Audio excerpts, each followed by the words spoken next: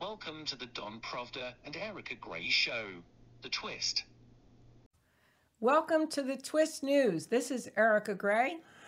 And good afternoon. This is Don Provda speaking. And welcome. And today we're going to talk about the U.S. elections. I'm going to tell you something that has a little twist from the news. Approximately 48 Democratic senators, 48 Republican senators have won their election. There's a few undecided, perhaps, for another news service says as many as 6. However, what do I see? I see a beauty to all of this. I see liberty. Based upon my pertinent knowledge and information, I have concluded that nobody has been murdered since last night. Nobody has been assassinated in American politics. Of course, there's many people who are rather depressed because they've fundraised approximately $10 or $20 billion over the last 2 years in elections.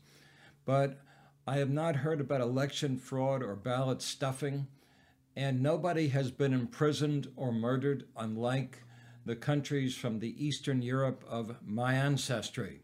So let's give a hooray to America.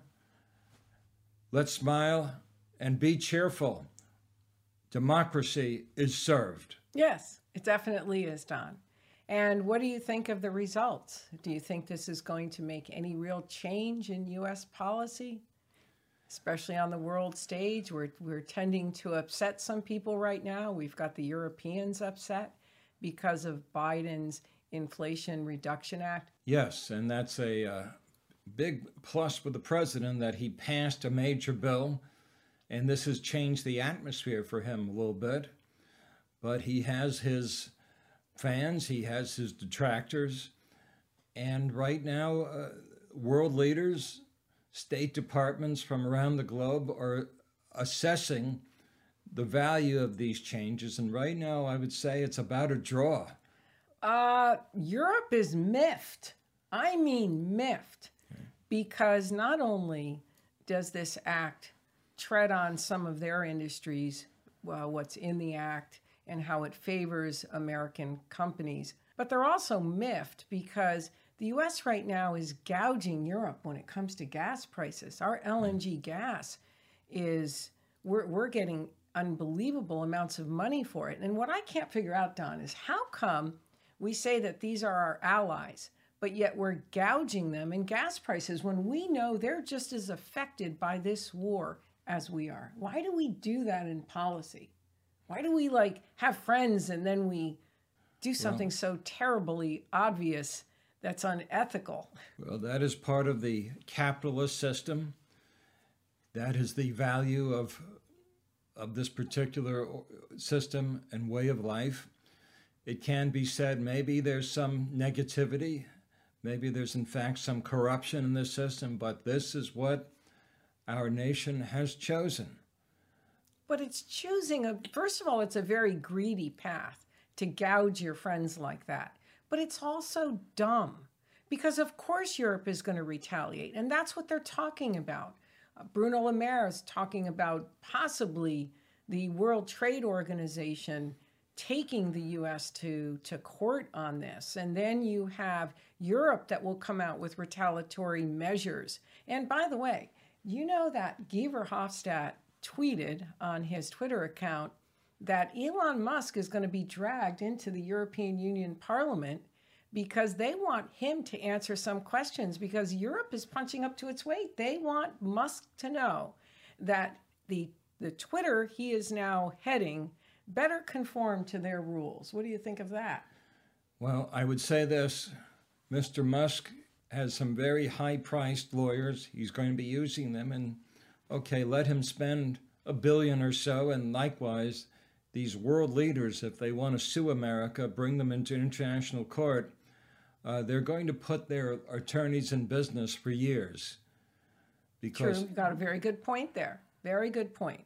And Elon Musk, I think it would be kind of interesting. It was interesting when they brought Mark Zuckerberg and he had to answer questions. He actually had this very robotic look, but I would be I would find it entertaining, actually, to watch Elon Musk before the EU Parliament and how he would answer the EU Parliament.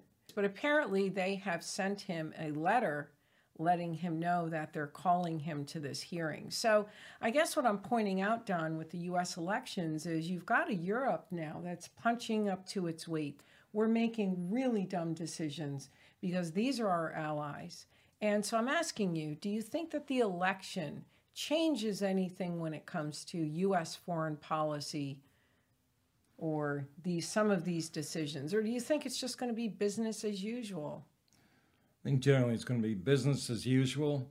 There may be some different investments with U.S. money from the Senate and the House, different ideas, but generally speaking, I believe it remains the same. I agree with you. I agree with you. And on a side note, now this doesn't have to do with the elections, but it has to do with China to show you where China's allegiance is. This really cements it. But Charles Michel, who is the European Union Council president, went to a trade group in China, and they actually censored him because they didn't like what he was saying about the Ukraine-Russia war, because Russia is an ally of China. I mean, what do you think of that? That to me was so shocking. Well, Russia is an ally of China. But that they would censor a European Union president? No. One of the, well, it's not the main presidency, but it's the second leading presidency in Europe. And they would censor him because they didn't like what he was saying about Russia. I mean, China censored him. That's a different system. Nevertheless, it is a dictatorship, and those are the powers that be. In fact, maybe they should feel lucky that they haven't been arrested, gone to prison, executed. That's some good news. That would be pretty wild. That would be that would have been very, wild. Very Charles strange. Michel ending up, I can see his face behind the bars there. But yeah, I thought, and of course, now you're going to take the stage here on Israel's elections, another major election which is going to actually have more impact than the U.S. elections. I believe the Israel elections are now going to, or what the outcome is now going to impact Israel in a very positive way. What's your thoughts? Well, absolutely. Of course, 50%, a little more or a little less, are jumping up and down, and they're cheering and they're toasting, and they have prayed for Mr. Netanyahu to return. So Israel's government is now much more right-wing than the left wing, which was dominated by, of course, Mr. Lapid, Ayelet Shaked, and others.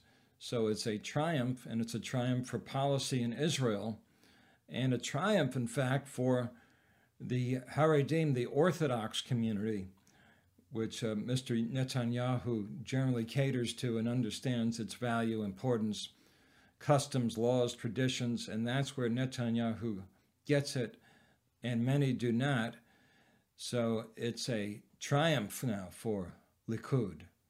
Well, what I think is very positive for Israel is the fact that Lapid had come out at the UN and he was in favor of the two-state solution. And the two-state solution, let's give that a little bit of time. That's like done. Like, it's not worked. It's 40 years old. It doesn't make any sense anymore. As by him advocating for the two-state, it was really to the detriment of Israel. It's time to look at a one-state solution and really look at that seriously and not a two-state solution. And because Lapid was for that, I didn't feel that that was in Israel's best interest, because it's just going to keep continuing this issue that never gets resolved. I mean, if something doesn't work after 40 years, you've got to move on to something else. So what's your opinion on that? Well, the Netanyahu feeling is that peace talks can be a tactic for terror. Nothing is working. It's just a series of meetings and cups of coffee and champagne and dinners going nowhere. So now we have a new government in Israel. We hope there'll be some kind of settlement, and we do believe in a one-state solution, not two. And that's unlike the leftists. Yes, and we're going to be talking more about that. So you guys need to stay tuned in because we're going to be really looking at that and examining it and bringing in different writers on the one state solution because this seems to be the way of the future of Israel and not a two-state solution. And again, I have an understanding of the conflict, and of course I know that you do, but after 40-something years, if it's not working, I mean, enough is enough. It's a different time. Israel's in a different time. Any more you want to say on that? Well, it's a different chapter. We'll call it, in fact, a new chapter in history of the democracy of Israel, the only true democracy in the Middle East, and they should be commended on that.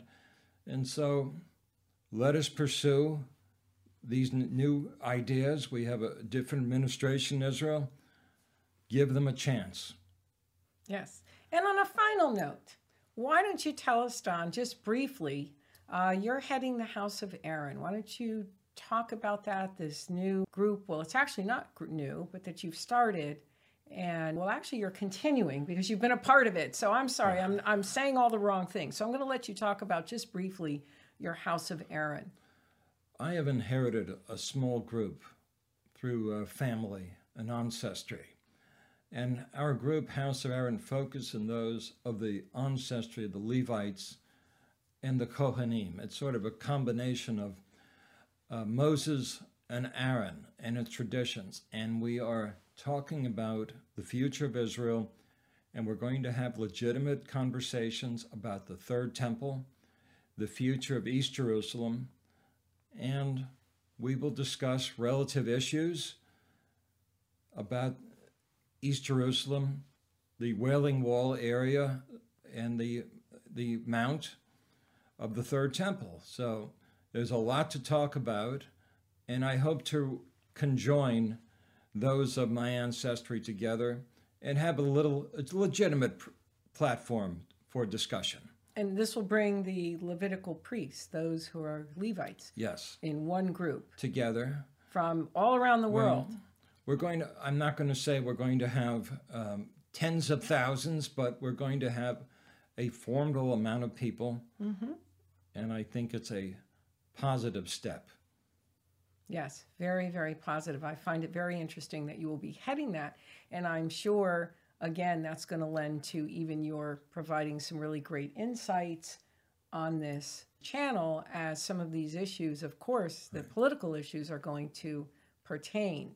So I think, have we wrapped up everything? Is there anything else we need to discuss? Well, we have a rabbi in place, the House of Aaron, and I wish to say, shalom, shalom, shalom.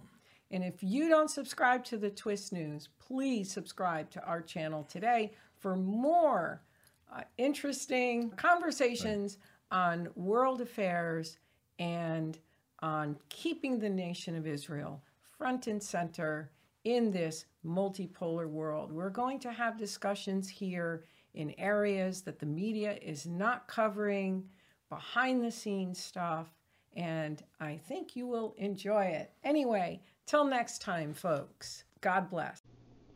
Tune in next time for more from Don Provda and Erica Gray for their twist on world news.